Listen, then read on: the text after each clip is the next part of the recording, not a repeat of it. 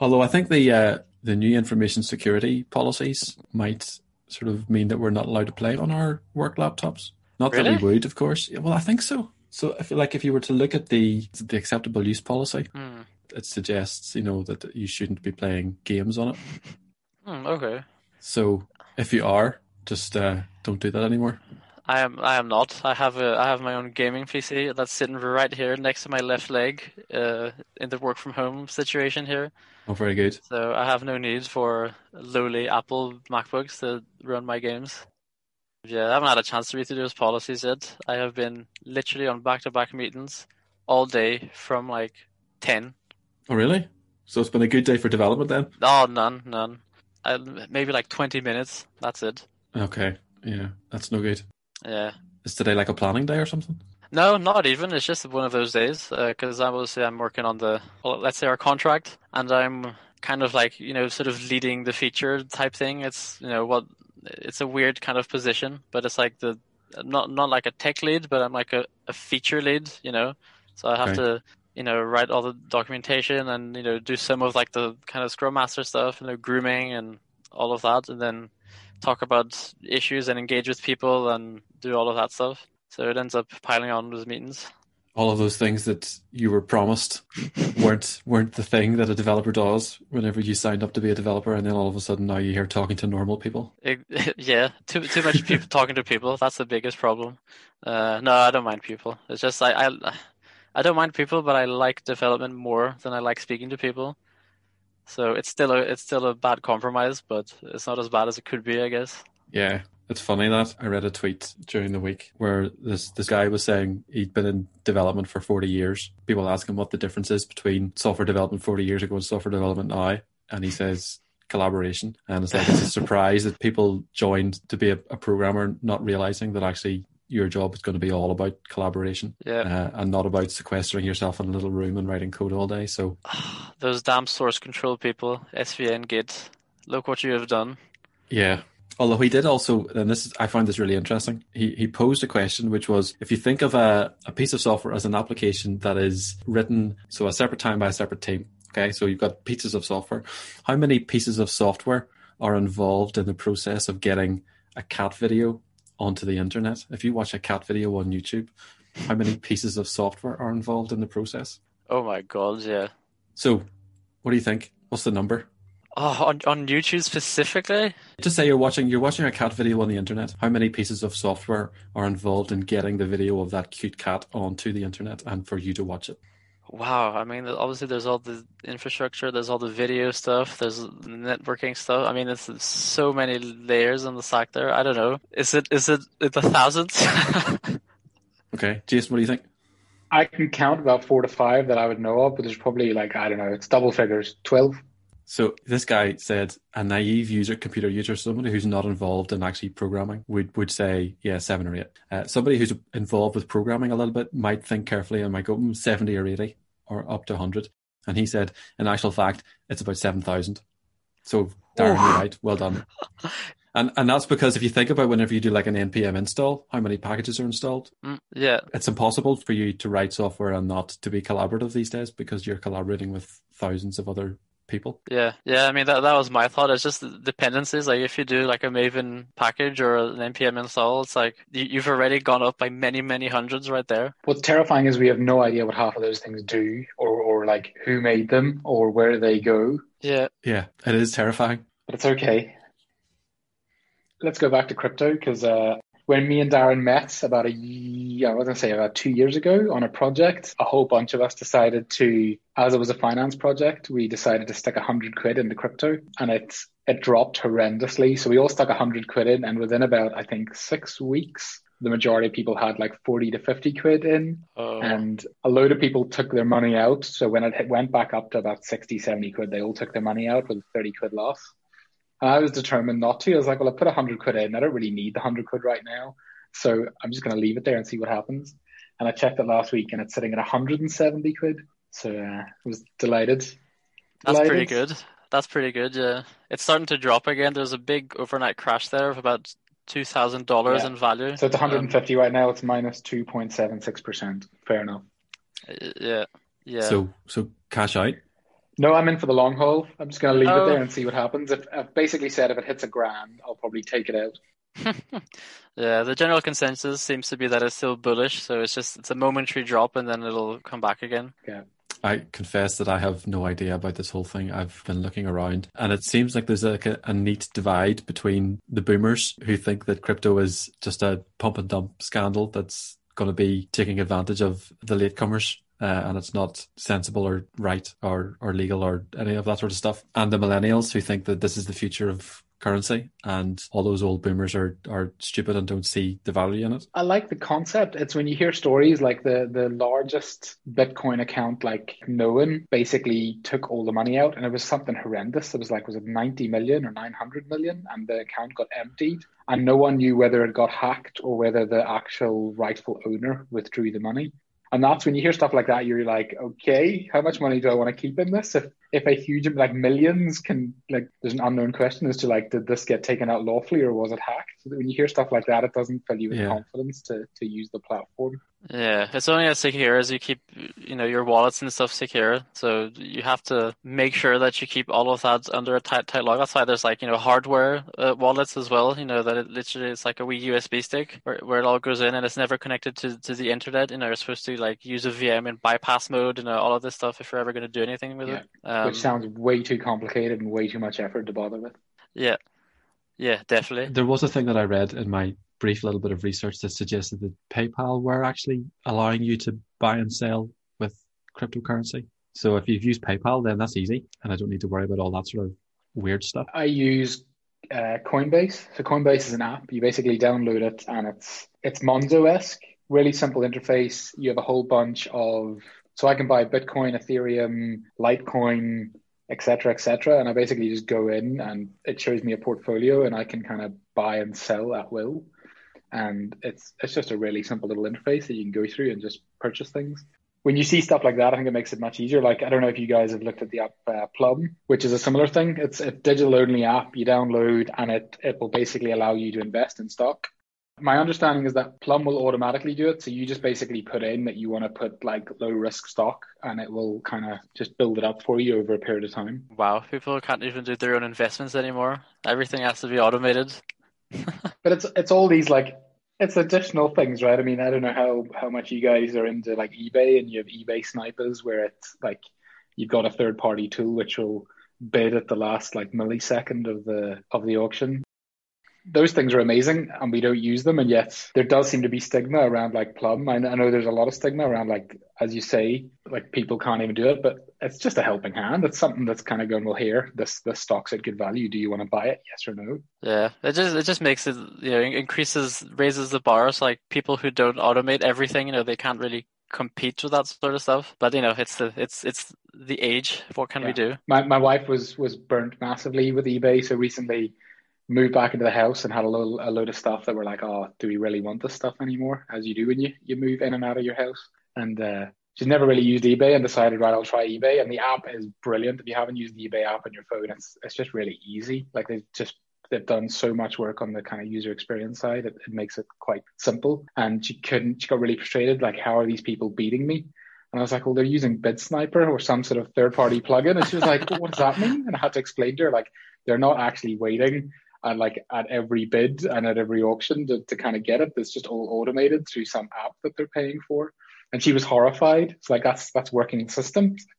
Everything's like that now. Like, honestly, it's crazy. I'll not name the names of anything here. I'll keep everything anonymous. But let's just say an acquaintance of a random degree that you don't know provided services, right? Social media management services to a business somewhere on this planet, and said service was charged at a significant rate of, let's say, 600 sterling a month, and said service included the effort of maybe an hour a week by just getting a bot app on the phone to manage all the Instagram and Twitter stuff, to just like the automatic engagement. And so the money that this person got paid for like the fee for to use the bot, and all the rest was just profit, and all they did was give it a wee check every so often, and that's it.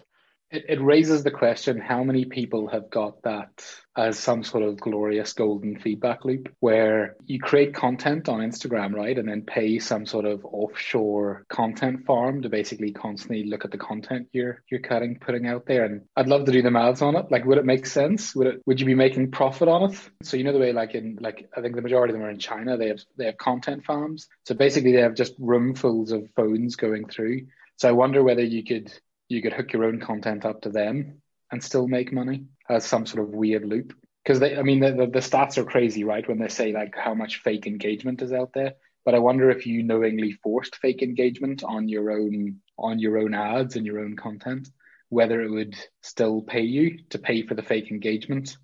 Yeah, would the engagement and ad revenue, whatever, pay off the cost of the farm that you're hiring? Exactly. Tobias Van Schneider is a German or Austrian born, I can't remember, designer who lives in New York. He was the creative director of Spotify and does lots of glorious things. But he started a talk one year about why side projects are amazing. And he has a URL, ismycomputeron.com. And that URL with some AdWords pays for his New York rent every month. Like you're talking thousands of dollars a month that URL is generating for him. Slightly frustrating. The idea of having sort of passive income, isn't it, where you can kind of just get money for doing nothing. And it's like you could make a couple of WordPress designs and stick them up somewhere and sell them, but that's too much work. He's just going to put in a homepage that doesn't do anything. Literally just says yes, your computer is on, done, okay. Yeah. And he's getting loads of money. It's like there's something. It feels like there's something not right there, but I don't know what it is. Maybe I'm just angry that I'm not getting any money from it. It's the ingenuity. I knew a guy, who he wrote essentially a game within a game. So it's like this. I can't remember what it's actually called, but it's like a life simulator game which people just join, and it's like a city, and you can do random activities and chat to people. But then there's like arcades within the game, so you can play like Atari within the life simulator game.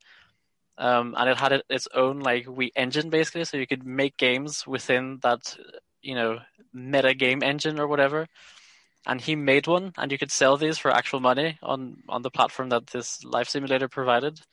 And he made one, and it sold like thousands and thousands, and he made loads of money off of that. And it was just like a crappy, very simple sort of Atari type game.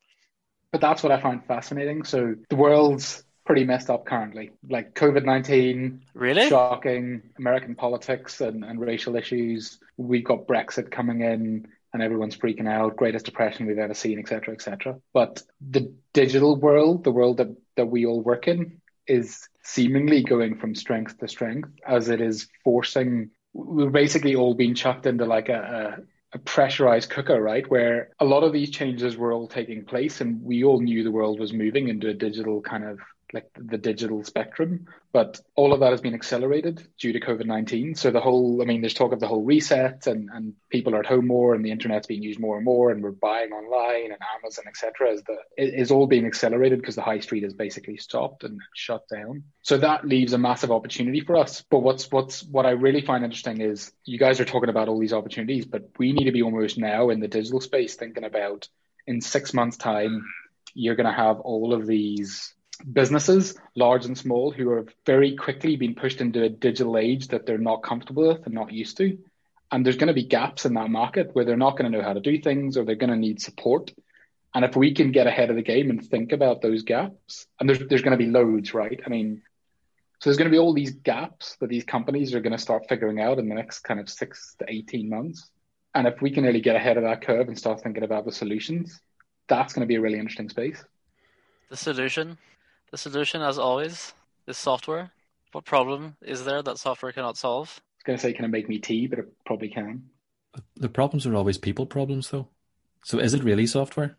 I mean, as a company that's trying to segue into a product company, which is all about basically solving problems and finding solutions, the quickest way to do that is probably all sit down and whinge about the things that annoy you from a digital space. So what do we do on a daily basis in our lives? Slack, whatever, and then try to figure out where the gaps are and where the biggest pain points are and try and solve those. That's easy for me, right? That's how we do this.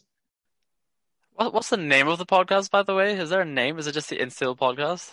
The idea is week notes. So some organizations, particularly kind of digital government, they write a blog post every week that basically outlines the things that they did in the previous week. What have we learned this week? What have we struggled with this week? What are our successes? And I really like that concept. And that's what my thinking about this podcast was. Personally, why I thought it was a good idea and why I was pushing for it was kind of twofold. Firstly, Instill as a brand has been talking a lot about having a stronger opinion on things and not necessarily being opinionated, but just going out into the world with a voice and being able to discuss something. Because we're a bunch of incredibly passionate people, but a lot of the time our forward-facing brand in some ways shied away from having an opinion and being confrontational is the wrong word, but controversial probably is the right word. So it felt like, well, why can't we have a podcast? And then going into lockdown, I think it was more trying to listening to the last 3 episodes, there's been something magical about hearing waffle from your friends. You know what I mean? Like it's water cooler type conversation. Like we're not specifically talking about a topic and we're not talking about you're not necessarily talking about work. It's just, hey buddy, how you been this week? What have you been doing this week? And I think it's also about that whole digital and product mentality of just getting something to market as opposed to let's sitting down and scripting this whole thing from start to finish, but more just have a fluid kind of friendly conversation and let's see where it goes. It's agile, it's iterative. Exactly. And I've loved the last episodes. They've all had kind of their own kind of golden moments where you thought that's hilarious or what the heck are you guys doing? I've been really surprised that they've actually worked, to be honest. Obviously, this is meant to be public, right? We're supposed to put it on a website and others can listen in. I think that's our thinking. Whether or not anybody actually ever does is another matter. And I'm disinclined to put any sort of analytics into it. You know, it's like, I don't really care. I think if we get some people in still listening to it and they like it, then I think that's a win. But I guess, you know, if other people want to listen to it and find value in it, then that's also really good. But I'm not expecting it yet. Okay, so what's the objective then? Is this something to try, then we'll see what happens? There's no clear, we want to communicate something or make a statement or anything? Short term, I think it's all about getting comfortable in the space. So it's about Instill as a team being comfortable doing a podcast and talking about items and having an opinion. And my hope would be that long term, we do maybe do a hard push on it and put it out there. Whether that happens or not, I don't think it really matters. I think it's more just that it's available. We definitely still need to do an intro, I think. An intro and an exit would be nice to play with. And the emotive impact of having music with someone talking totally changes the vibe.